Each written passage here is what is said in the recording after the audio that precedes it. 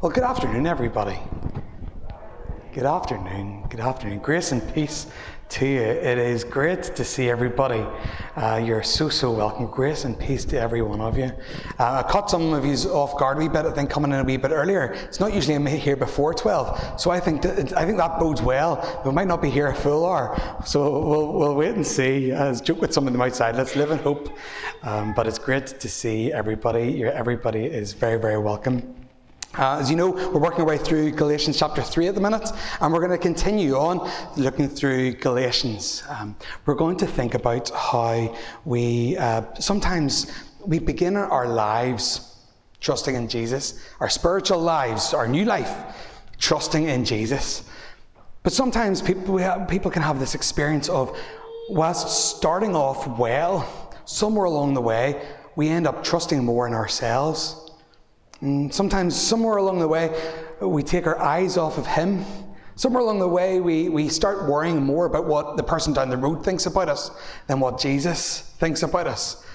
And it leads us to all sorts of angst and worry. And yet we're invited to look to Jesus, not just to begin life with Jesus, but to live by faith, not just begin by faith, to live by the Spirit. And the whole way through Galatians, we've been saying about this message of freedom. This is a message of joy, of peace, of freedom in Christ. That's my prayer, is that you've been increasingly encouraged and increasingly understanding what it means to live and to experience freedom in Christ. And we'll continue doing that together. A couple of announcements.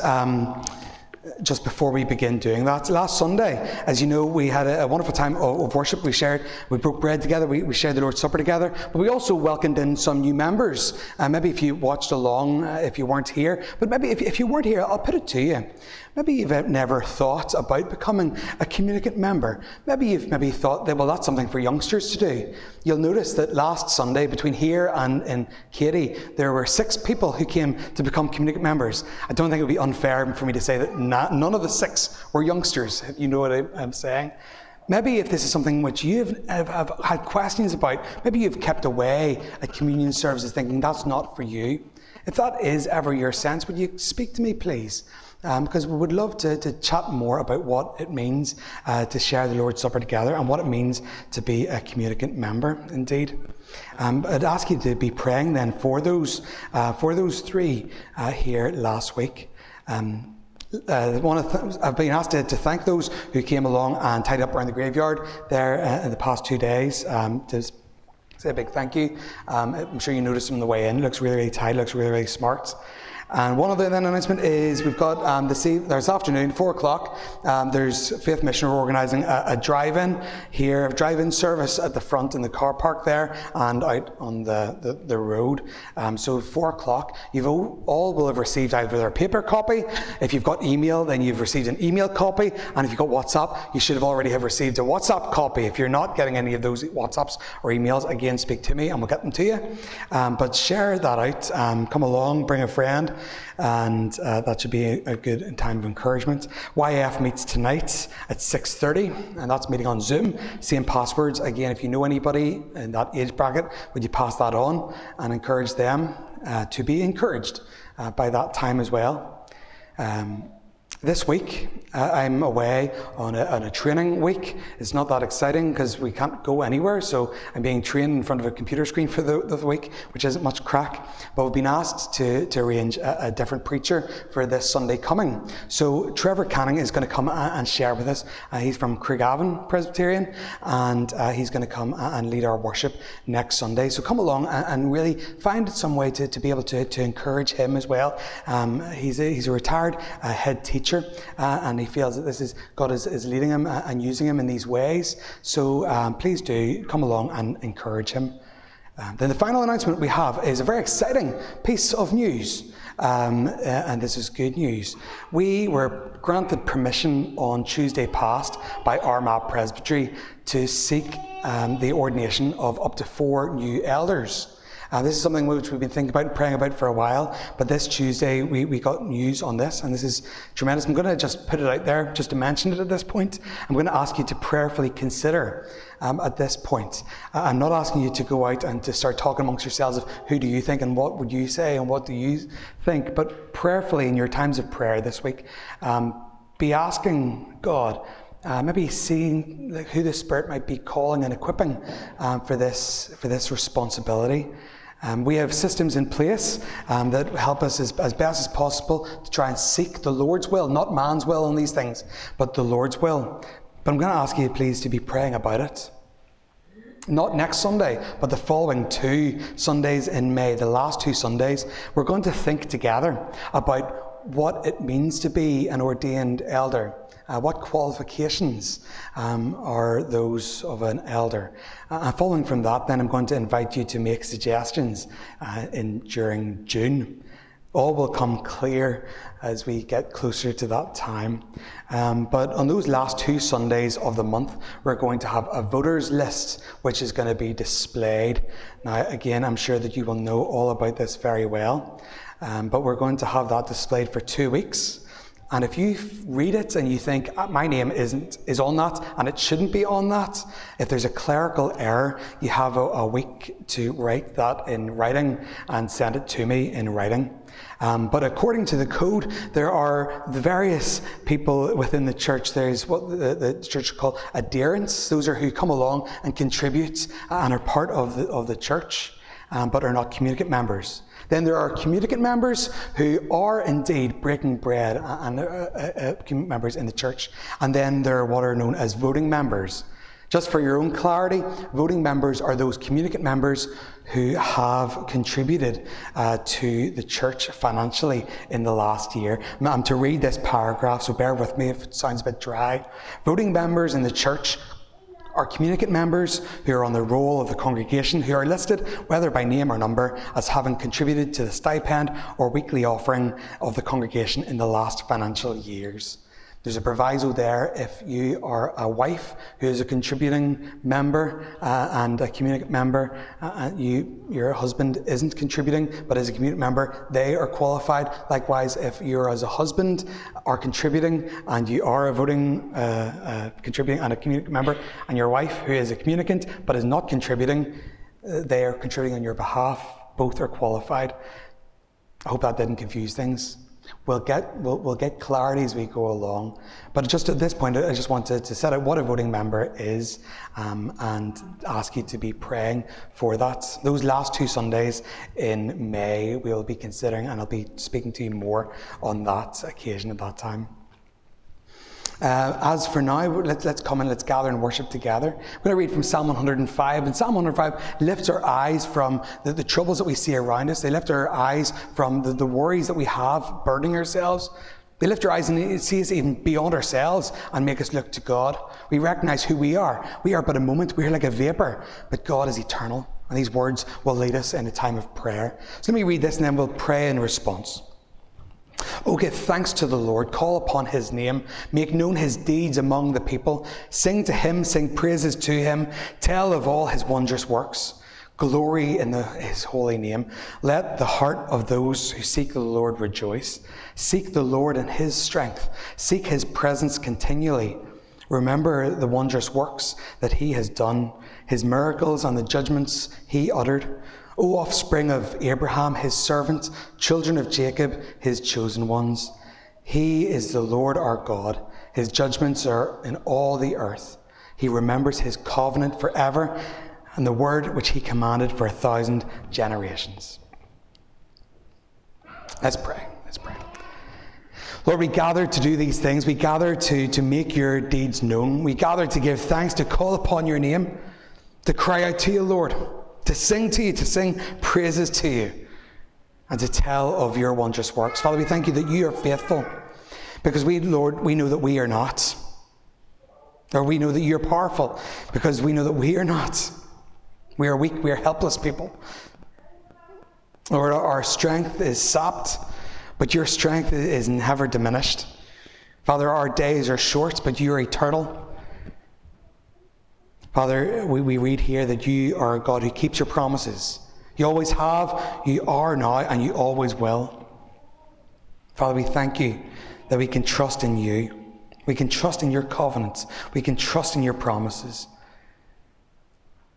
Father, pray as we come to you, we cry to you, Lord, we ask again for your strength, for your presence. Lord, be in our midst, we ask. Lord, cast out all fear. Cast out hurt and pain. And Lord, lead us deeper into you, into an experience of your presence continually.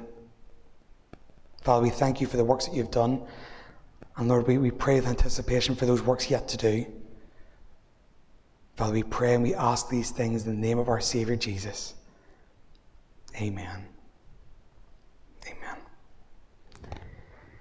Well, as you know, we're wearing a mask and we're standing and we're singing, and we're going to sing our first hymn. Again, it's a hymn which lifts our eyes from above where we are and recognises who we are in comparison to who God is. We are a vapour. He is eternal. And we're going to stand, we're going to sing the words of our first hymn. We are a moment, He is forever.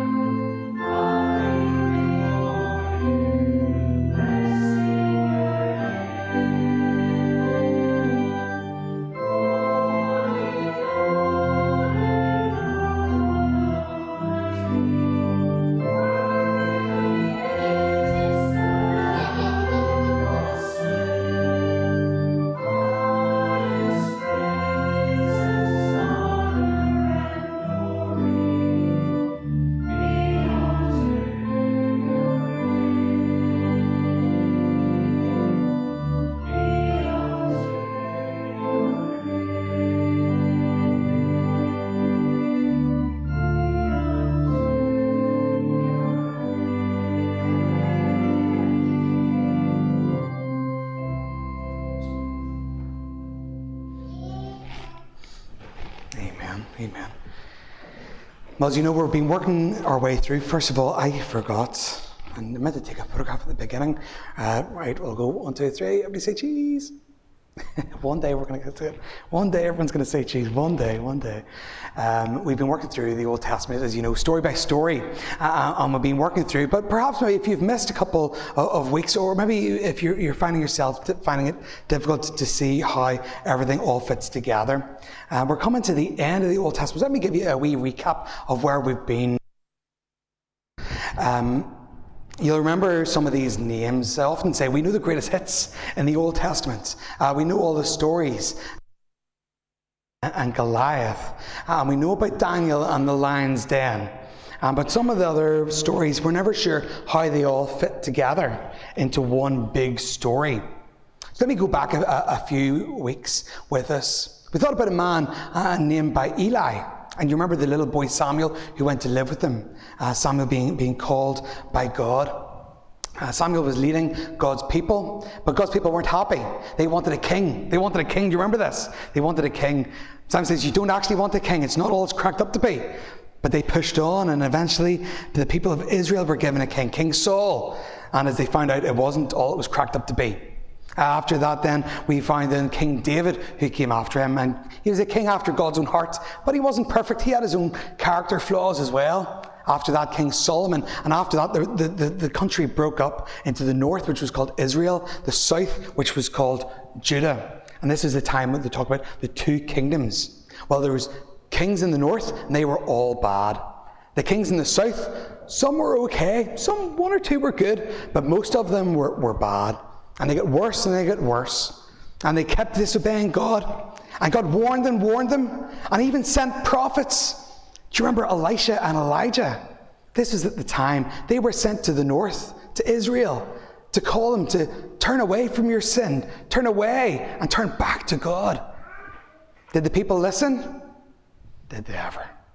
Unfortunately not, and things got worse and worse. But God promised them. He says that if you continue on this way, this other country is going to come and they're going to invade you. This great nation of Babylon is going to come and is going to take over. And they did ignored the warnings, and things got worse, and they got worse. And Babylon came, King Nebuchadnezzar came and destroyed Jerusalem. They destroyed the walls, destroyed the temple, and they took everybody away and took them as prisoners into a country called Babylon. And they stayed there. But God didn't forget about them. Remember, God keeps his promises. God didn't forget about them. And God promised that after 70 years, after this time, he would bring them back again. He would bring them back again. And that's where we find ourselves in our story this morning. It's after 70 years, God kept his promise. I don't know about you, but I have experienced in the past God answering prayers, and answering prayers in very strange ways, very unusual ways, and maybe through unusual people as well. King Nebuchadnezzar, Babylon, gone.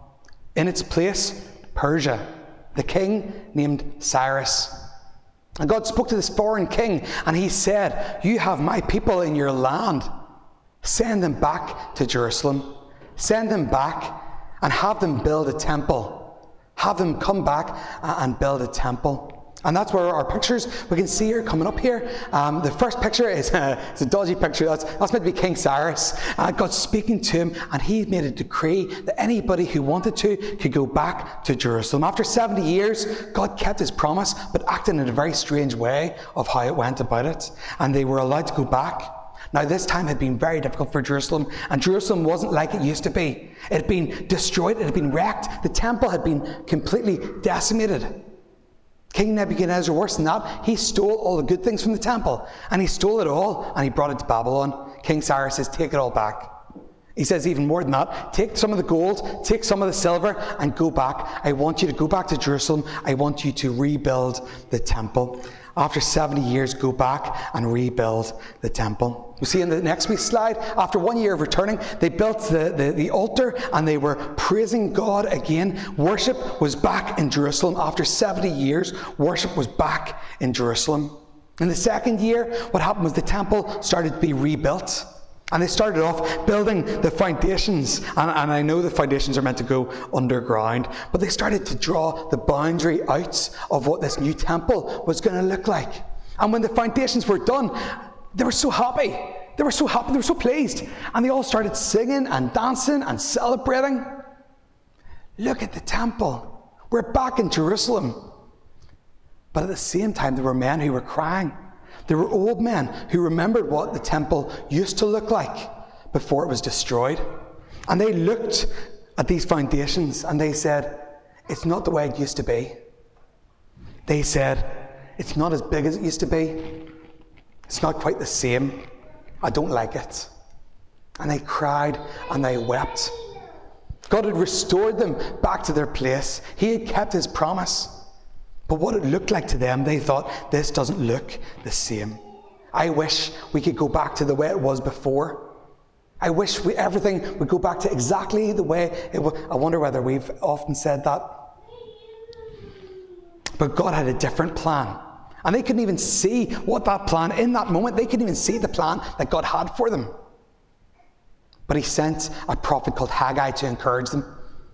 Next slide shows a picture of, but the words on the screen speak of the glory of this latter house.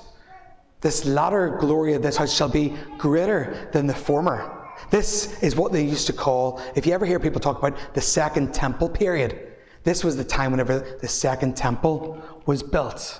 The first temple was destroyed by the Babylonians. The second temple eventually would be destroyed by the Romans, but that's still a wee bit more to go.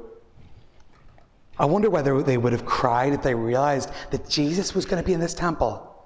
I wonder whether they would have been as sad whenever they realized that Jesus was going to teach and to lead his people from within this temple.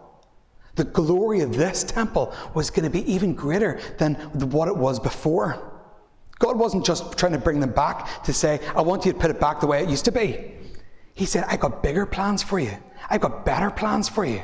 Plans to prosper you, not to do your harm.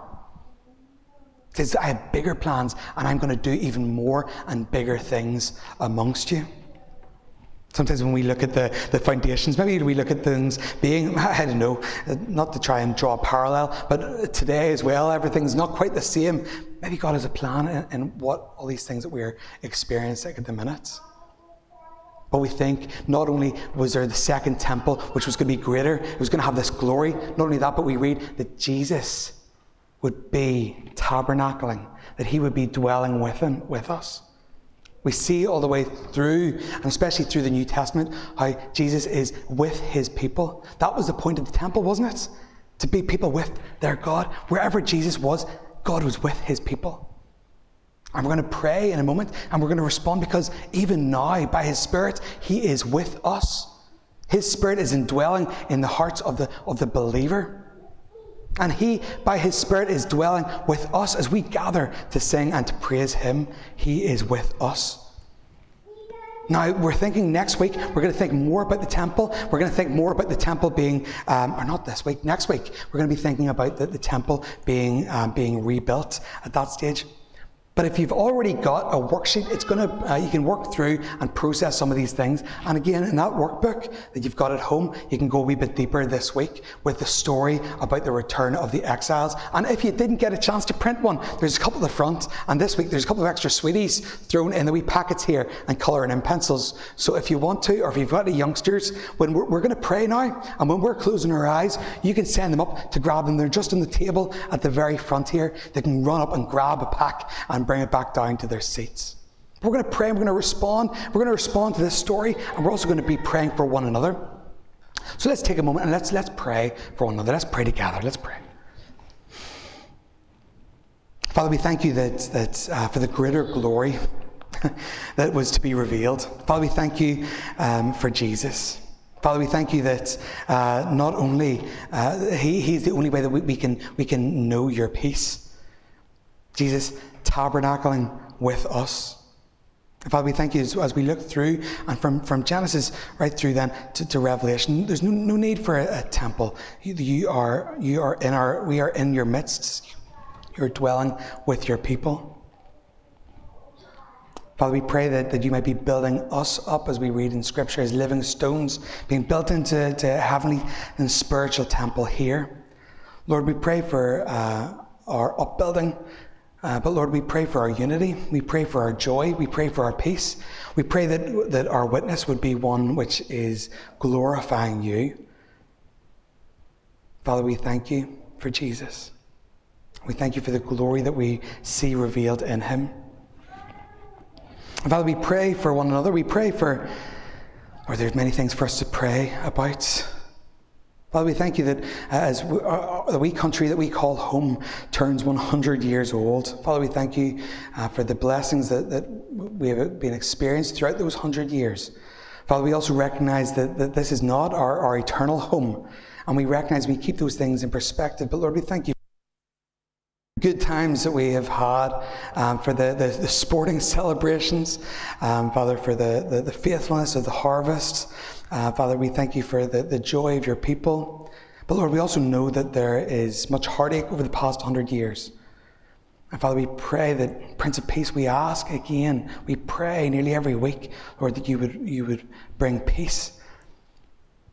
But Lord, in a week that might spell political changes, Father, we pray that we would have good leaders who would seek the welfare of the place that they have been called to, that we would seek the good and the benefit of the place that you have led us to.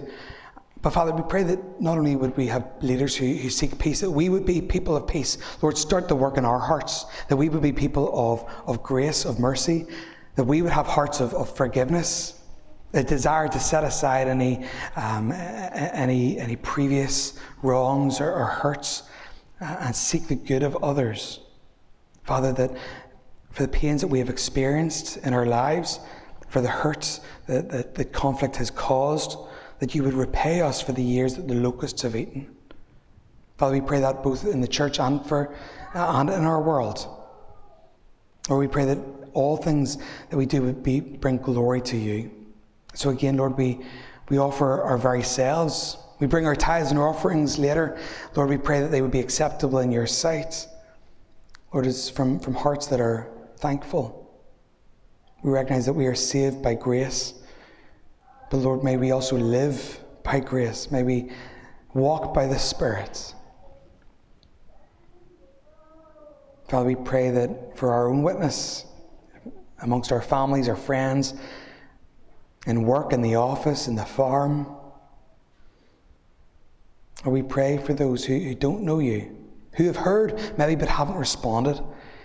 Father, we pray that there be fruit for our labour, and that your grace might become active in people and places that it has not yet begun. Father, we pray that around the world. And Lord, as we pray for the world, we can't help but feel burdened for India and for Brazil, where we were thankful for that big plane lifting off in Belfast during the week to bring those oxygen concentrators.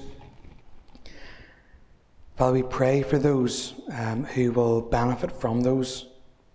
But Lord, we grieve with those who grieve, and the deep, deep sorrow that there is in that country. Father, will you draw near to those who are ill, both there and here? Or will you be present with those who are struggling? And Lord, hear our prayers as we pause, as we bring to you the prayers of our own hearts. Draw near by your Spirit, we ask.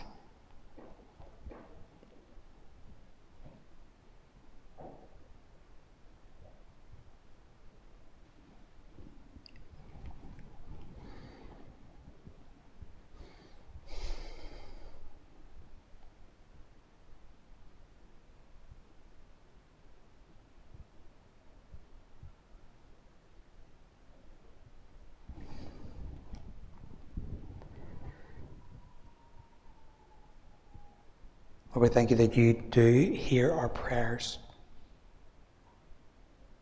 We should never take that for granted. The thought alone causes our mind to be blown. We thank you that you do hear our prayers. Lord, answer them according to your will, we ask. In the Spirit, in the name of Jesus. Amen.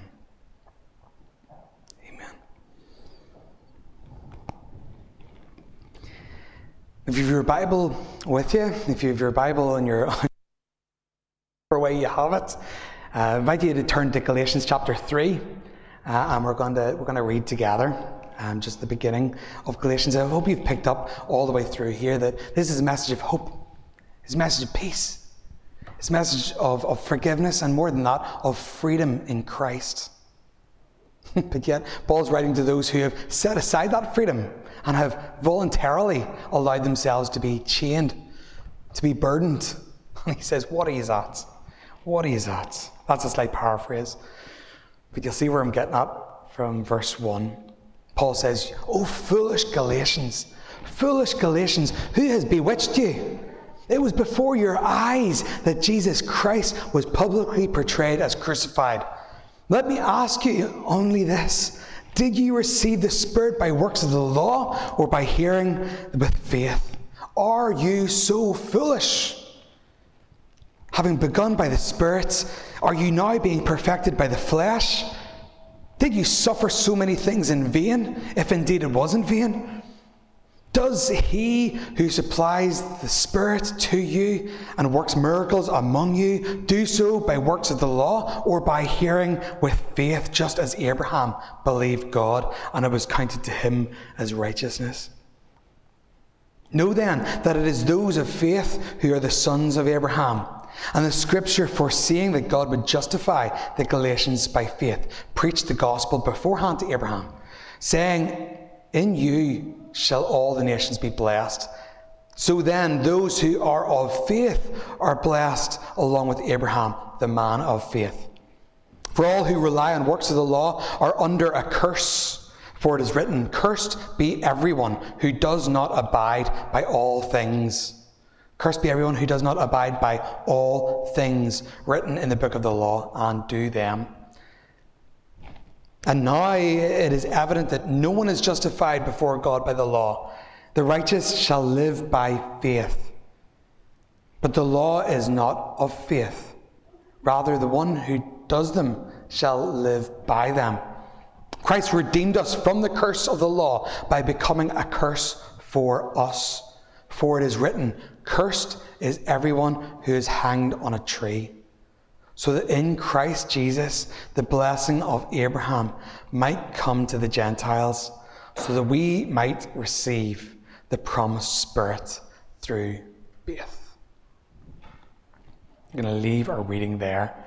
The next time we're going to pick up, we're going to see there's more on Abraham. It goes into more descriptions of Abraham. That's where we're going to leave it for now. How's it going? We've asked that often recently, haven't we? How's it going? And we've all got different ways of asking it. What's the crack? What about you? How's you cutting? Even remember whenever I was up in the hospitals up in Londonderry, they would have asked, well, any bars? Any bars? I was very confused by this. I thought they were talking about pubs. I'm like, what are you talking about? This is the way that the people say in Derry, what's the crack? That's their own colloquialism. Any bars? Well, Audrey, any bars? How are you keeping? How's it going? I was told yesterday that in the times that we're living in, we sometimes have to ask that twice. Often the first time, the polite selves, we answer, it's going okay. But when we ask a second time, we realize what's really going on, and we get a different answer. An expression of pain, of struggle, of experience of loneliness, of mental angst, of distress, of helplessness, sometimes even of hopelessness. Will you believe this is the question that Paul actually asks? Paul asks this question of the church in Galatia. He asks, how's it going? But from his response, he doesn't have to ask for a second time. He knows. I wonder, how's it going with you? I wonder, do you know peace? I wonder, do you know a sense of freedom? Or are you do you feel a weight of trying to live up to other people's expectations? Maybe sometimes when you think about faith or when you think about Jesus, you feel guilty. Maybe you feel a bit ashamed. Maybe you feel as if I'm trying my best at this. I'm trying to live a good life and I'm doing the best I can, but I feel sometimes my best is never enough. Maybe do you feel powerless? Do you feel helpless? Maybe some days do you even feel hopeless? These are all heart issues that Paul addresses here. And the time we have together, we're going to consider what Paul is going to say to the church in Galatia. I have two phrases up on the screen here. How did you begin? And how are you going? How's it going? Paul begins by taking them right back. How did you begin? Let's get back to basics. Before addressing where they are now, he says, where were you? How did you begin? Have a look, if you've your Bible there, verses 1-3, we see this. Christ was crucified for you, so that by faith you can receive his blessing, his forgiveness, his benefits. By faith you began, and you received righteousness. You were accepted by God. That's what that means. You accepted and you experienced his Spirit. That's how you began. And it wasn't about you. It wasn't because of your willpower. It wasn't your idea or your good deeds. Haven't we seen that the last number of weeks, reaffirmed all the way through Galatians? You're saved, not by the law, neither by the works of the law, but by faith. Salvation comes when we die to the law, we read last week. We die to the law and we live to God. When we call upon him in faith, he is good. His promises are true, and he does not treat us as we deserve. And in a moment, just like that, our motivation for life changes. We don't live anymore trying to live up to other people's expectations or trying to impress people. We don't even try to live our lives to impress God or to gain some kind of approval from him. Our obedience is not so that he might accept us or that he might love us more, because everything's flipped on its head, because we have already received this, because we have already known his love. For those who call upon him by faith have already known that they are accepted in Christ. That changed our motivation for doing things. We are obedient to him because we are already accepted. We're not obedient to be accepted. Does that make sense? If it accepts, please, people nod or shake their heads, because this is really, really key. This was key for me whenever I came to faith. Everything's flipped upside down. You're not trying to live a good life to be accepted, but because you're accepted, we live for the glory of God. That's how they began. That's how they began. But somewhere along the way, they've gone off track. Somewhere along the way, they've gone off track. And somewhere along the way, they've lost where they're going. So Paul says, how are you going? And he sees that they have abandoned the faith that once saved them, instead thinking that they could do the rest by themselves. Thanks, Jesus. Thanks for saving us. But from now on, we're going to do the rest by ourselves. We're going to leave you here, and we're going to do the rest over here. And Paul says, this is madness. This is madness, guys. He says, this is dangerous. This is dangerous, eternally dangerous stuff. He's not messing around here.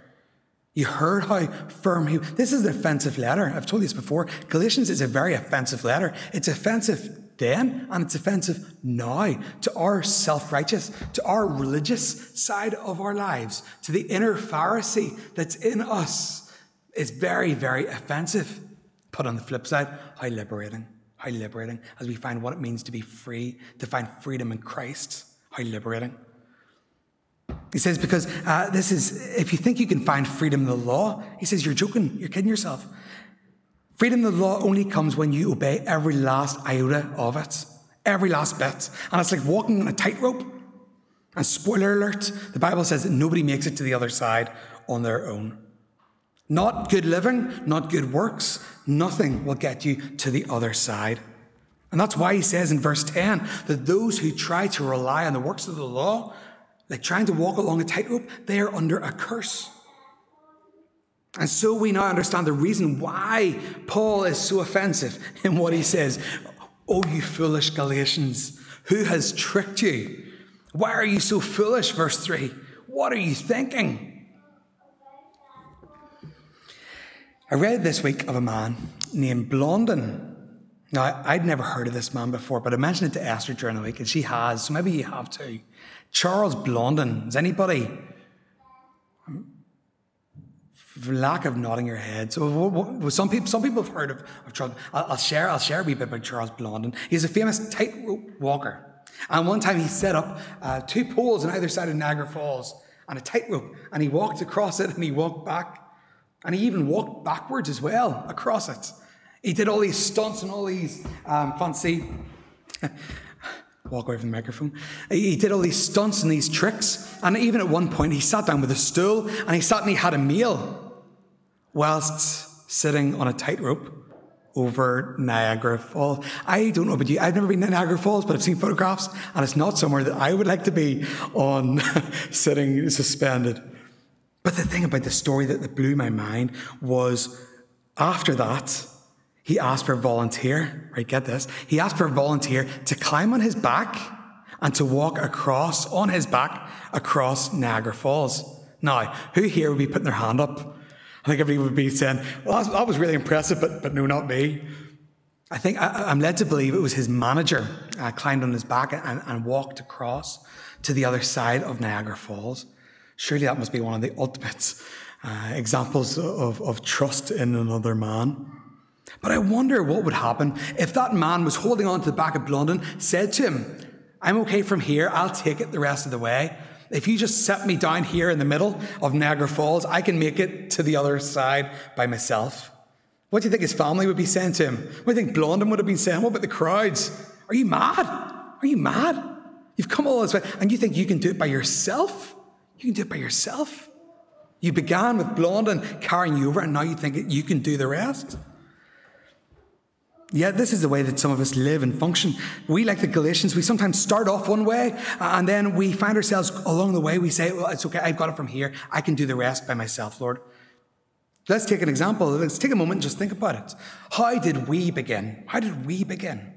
Professing Jesus, we cried out to him, to Lord, nothing else matters apart from you. Nothing else compares with you. That's how we started, wasn't it? Even the most important thing about our lives, we say, the most significant things about us, even the greatest achievements of our hands, they are nothing in comparison to knowing God.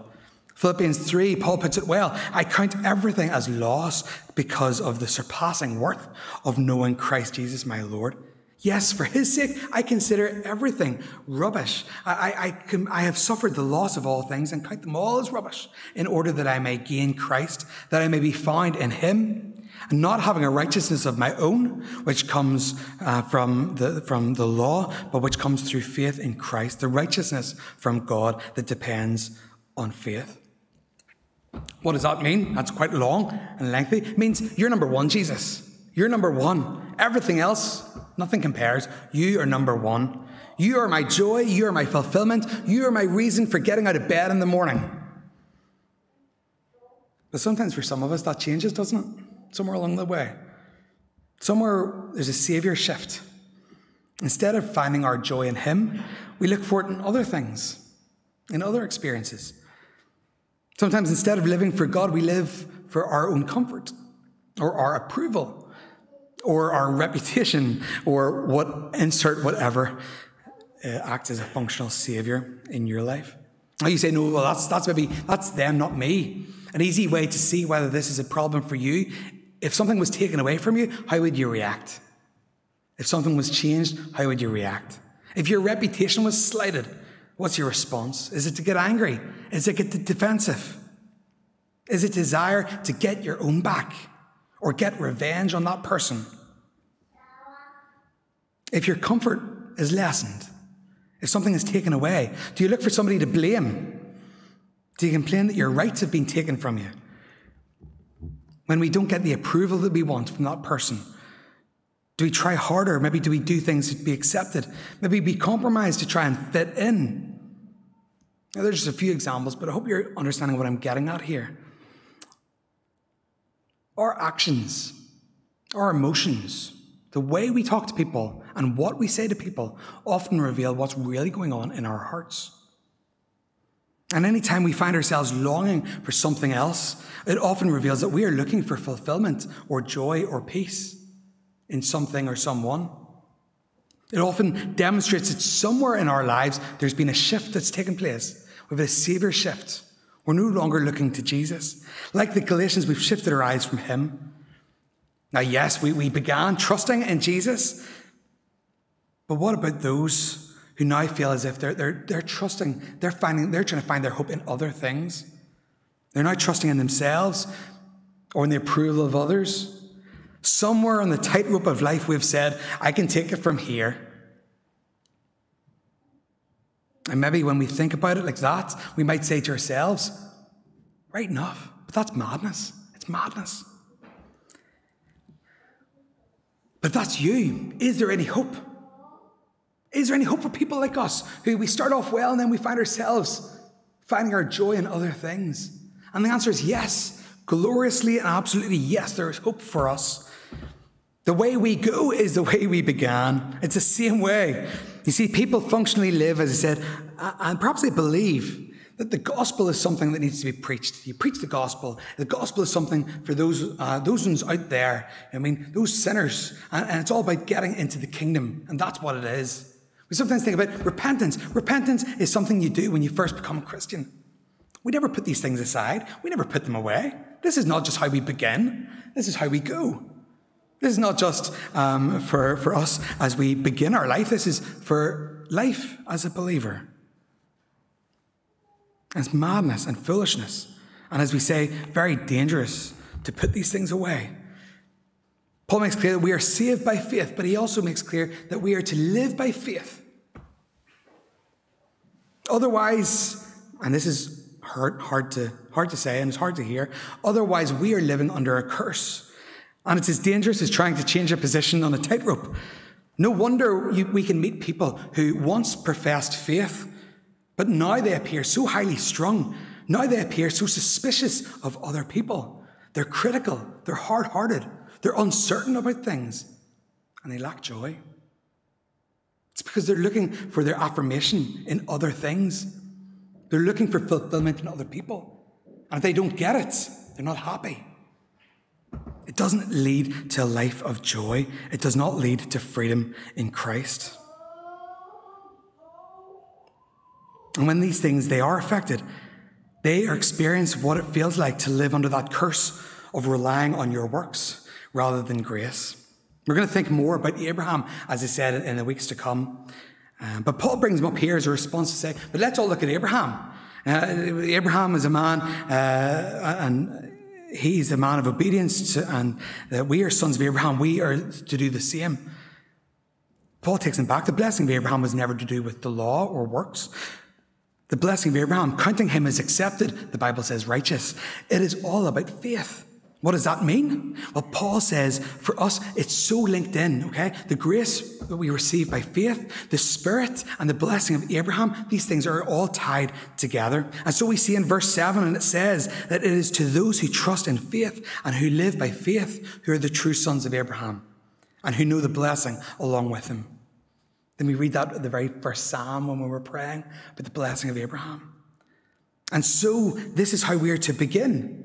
We're to begin by faith, but we are to keep going by faith, to live by faith, to seek our fulfillment, our reason in him, which alone is the only way that it can lead us to peace and to freedom. So if we experience this, what does this look like for us? What does it mean? What does it mean that once we have found freedom in Christ? Well, it means that we can weather, brothers and sisters, we can weather the storms. Because no matter what people say about us, no matter what people do to us, we rest in the promises that are ours through faith. We rest in the promises in Scripture. When things are taken away from us, when pain comes to our door, we remind ourselves that nothing can tear us from him. And sometimes we forget that, don't we? I know I do. Sometimes we need to remind ourselves. Sometimes we need to grasp our hold of our soul and give it a good shake and remind ourselves of these things. That no one can spoil or tear us from our highest treasure. When you're slighted for your faith, or when people try and attack your reputation, we recognize what it is. It's a flesh wound. It hurts. It really, really hurts.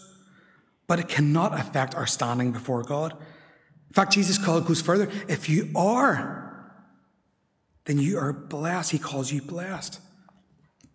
As we're going to draw to a close, we're going to come to pray in just a moment. But I want to ask you one last time, how's it going?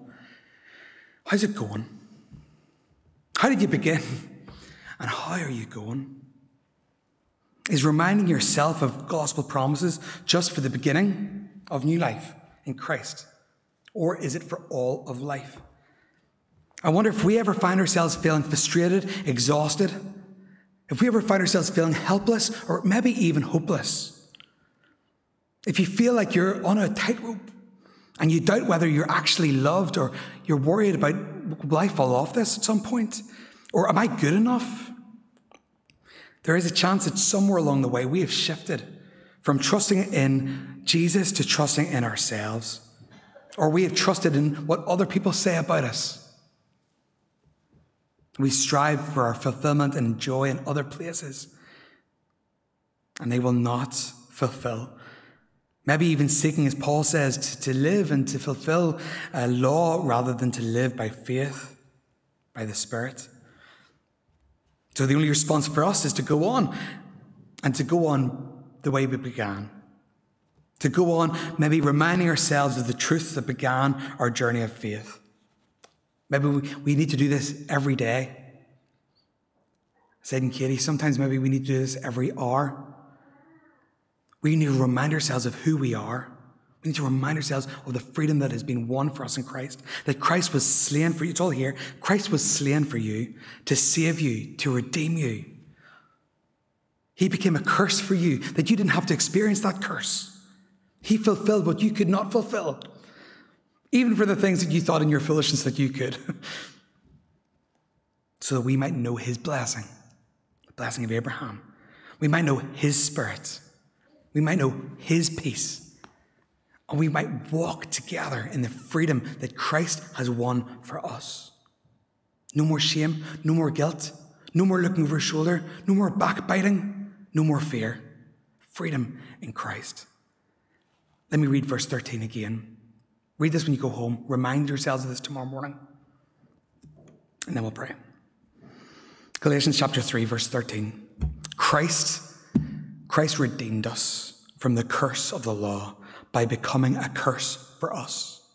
For it is written, cursed is everyone who is hanged on a tree, so that in Christ Jesus the blessing of Abraham might come to the Gentiles, might come to you, and so that you might receive the promised Spirit through faith.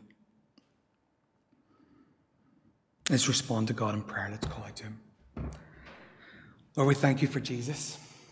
Lord, we thank you for him. We thank you that Lord, at the cross, Jesus took the shame and the guilt that was ours.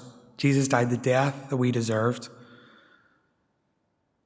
And Lord, in Jesus' perfect life, in his perfect death, his perfect resurrection, Lord, we have been redeemed. We have been saved. We have been rescued. Lord, help us to understand what that means. Help us to understand that that is not just something for a Sunday. That doesn't just impact about how we pray, but it impacts about everything in life.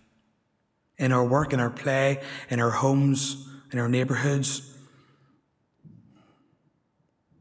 Lord, help us to know and experience that peace. Help us to know and experience and understand that freedom. No longer we have to try and seek your approval, because you have accepted us, you have redeemed us in Christ. No longer do we have to seek the approval of others, because Scripture says, what does it matter? If you are for us, then who can be against us? Lord, the worst that they can do is merely a flesh wound. Father, even death itself cannot separate us from the love that is ours in Christ.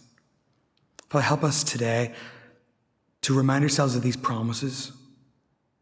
Help us tomorrow morning when we get up and we're feeling helpless or hopeless to read them again, speak them over ourselves, to take our souls and shake them and remind us and look to you. Father, help us to walk in freedom. Father, we thank you that it is by grace that we began, and it's by grace that we go. Father, all undeserved. Father, we thank you for Jesus. It's in his name that we pray. Amen. Amen. I'm going to respond by singing, and we're going to sing words to that same effect.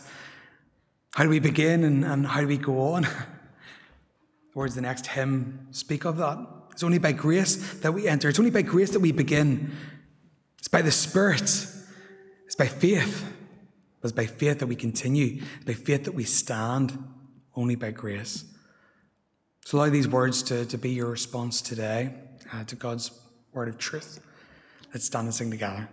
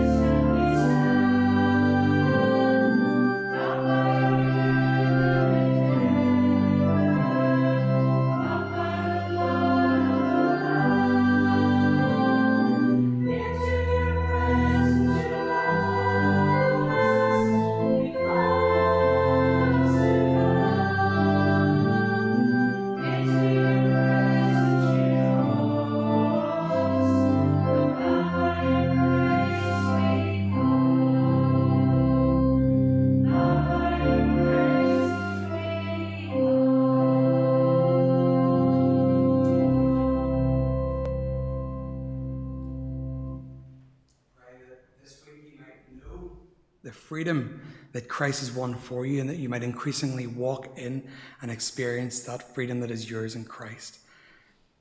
But now let's share the words of benediction together. Let's bless one another. And may the grace of our Lord Jesus Christ, the love of God, and the fellowship of the Holy Spirit be with us all, now and forevermore. Amen. Amen.